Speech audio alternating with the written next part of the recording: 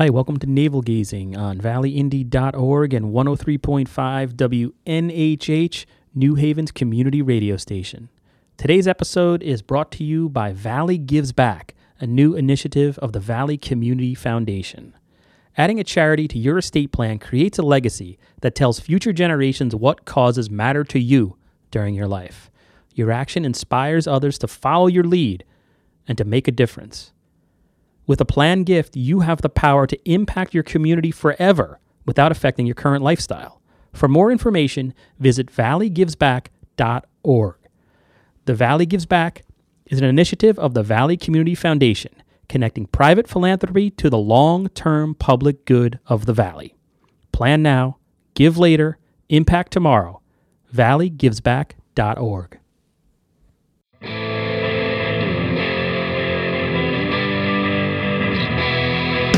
Hundreds of years we've brought you the news. Printed the info, we gave you the clues. Owners' profits were always sky high. Changing market now threatens our lives. Post-literation, critical reading, dumbed down nation, signs of inbreeding, TV sucking ideas from our head, public discourse just about dead. We'll ride the dinosaur, yeah, ride the dinosaur. Our readers are in the opens each day. I don't know. Hey, it's Eugene of valleyindy.org. Welcome to Navel Gazing, our weekly podcast. I'm joined by reporter Ethan Fry.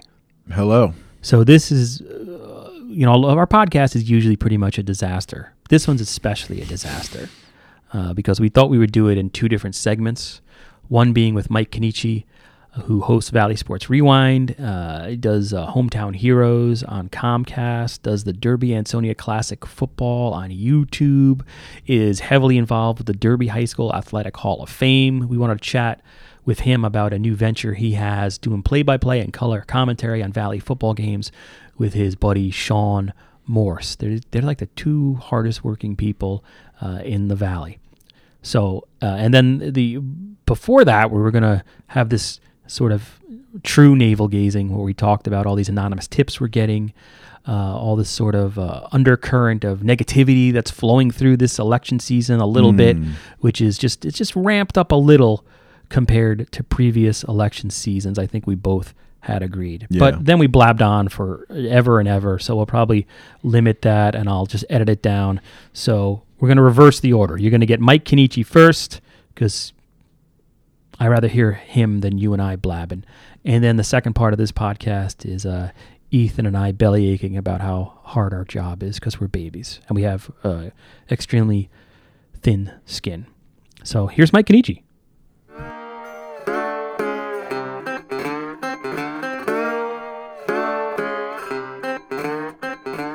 We have Mike Kenichi here of Derby. Hello, Mike. Hey, Eugene. How you doing? Hey, Ethan.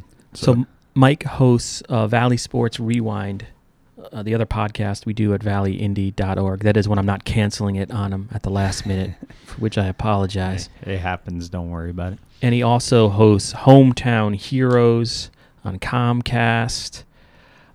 He's heavily involved with the Derby High School Athletic Hall of Fame. And he just started up a new venture with Sean Morse. Right. Tell me about it. You're doing play-by-play for... Right. Basically, what we wanted to do is, being it's the Valley, we want to cater to Derby, Ansonia, Shelton, and Seymour. You know, down the road, maybe Oxford we'll put into the mix if we could, maybe Woodland. But we wanted... Woodland? I don't know. We kind of wanted to cater to them because... Years ago, as you know... Wait, let me just interrupt, because let's establish what we're talking about for readers who don't know. Right. What's the name of the group? Where can we... What's going on? Basically, it's called... the website's called nfhsnetwork.com. nfhsnetwork.com. Is that a new... It's been a network that's been around. It's been run by a gentleman by the name of Don, and I apologize. I always forget his last name. But he's been doing stuff like this. He's done this with Steve Riley with baseball and stuff. Okay. Steve Riley, and he'll do play-by-play for, one group of people, and Steve Riley will do it for the other. And Steve Riley has been On this twice show. a past Right, guest where he talked about some of the play-by-play games that he's. So this website. This guy Don, from what I gather, has been doing this for well over 10 years. This thing, he's covering games live, right? And broadcasting Covering games live, and then you could watch them afterwards on demand. That's so awesome, right? So we started doing it this year. We got together with Don. He hooked us up and stuff like that. And basically, we're just we cover the football games, and we pick a game every week. We try to get each Valley school 4 games out of the season, and it really helps when they play each other, because then there you go. It gives you an extra game if you need it, stuff like that. And it was tough the first couple of weeks. We were having a lot of difficulties with the feed. Sean is very, computer savvy, but I'm not. I know how to turn it on and off. So we struggled a little bit, but last week we did Ansonia and Oxford, and everything went great. It was probably our best one. It was a nice press box up there, and the feed was perfect. So, and is it video, or is it? It's video. Yes. Okay, so somebody's doing video, and you guys are doing play-by-play. Yes. That's so awesome. Yeah. So, and then you need a subscription. How does somebody watch this? It's not done live, or it's live, but you have to have a subscription to be on the website. Which, part of me. And maybe I shouldn't say this, but I will. A part of me is not crazy about that. I prefer it, maybe be free, because, again, we're looking to... Although we're free, and we don't know if we're going to be here in January. So something to be said. Right. But we want to give people... Say, somebody can't... Say they're watching their son play for Shelton, or they're a Shelton fan. If they want to know how Seymour's doing... They could tune into that and turn it on and find out. We want to be able to provide that. And say somebody can't go to the game. Say somebody, for whatever reason, works late. So they get home at 8 o'clock. They could just hit that website and, watch the game, and it's a live feed. And just getting back to having to pay for a part. I mean, it's not cheap to do a live video. No, there's equipment. So, there's and I understand all that part. I definitely do. I just think that... In your heart of hearts. Right, because, my fear is, some people aren't going to want to pay for it. They want to be able to watch it, if it's free. Because like anything else, times are tough, and it's not easy to just, do that. But surprisingly, when you look at the views and stuff, we've been getting 20 people watching it a game. So people are watching it. And it's brand new. I mean, this is how many weeks in, as we record this now? 3 weeks. 3 weeks, okay. So tonight will be the 4th one, which, it'll already pass by the time this airs. Yeah. But we'll go to Derby, and it's the final game at Ryan Field. So we'll do that game tonight.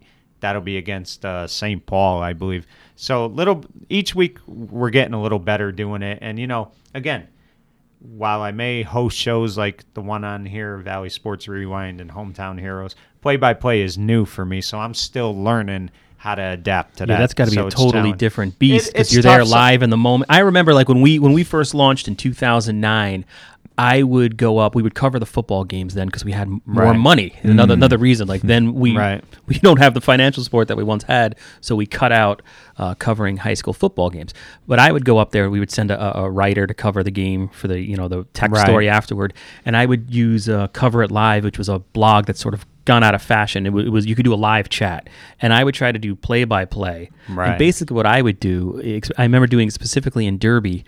The whoever was doing the actual play-by-play for I don't even know where he was from or what he was doing it for, I would just totally rip off whatever he was saying and type it up, because that is really a skill. I mean, well, the thing, it's funny you say rip off, but one of the things that helps is when you have the PA announcer in the booth. Too, yes. And he has to call it right away. So when he says, down at the 28-yard line, that helps me because my eyesight's not the best sometimes. I can't always tell. You're getting old, Mike. Yeah, I am. And trust me, I'm showing it.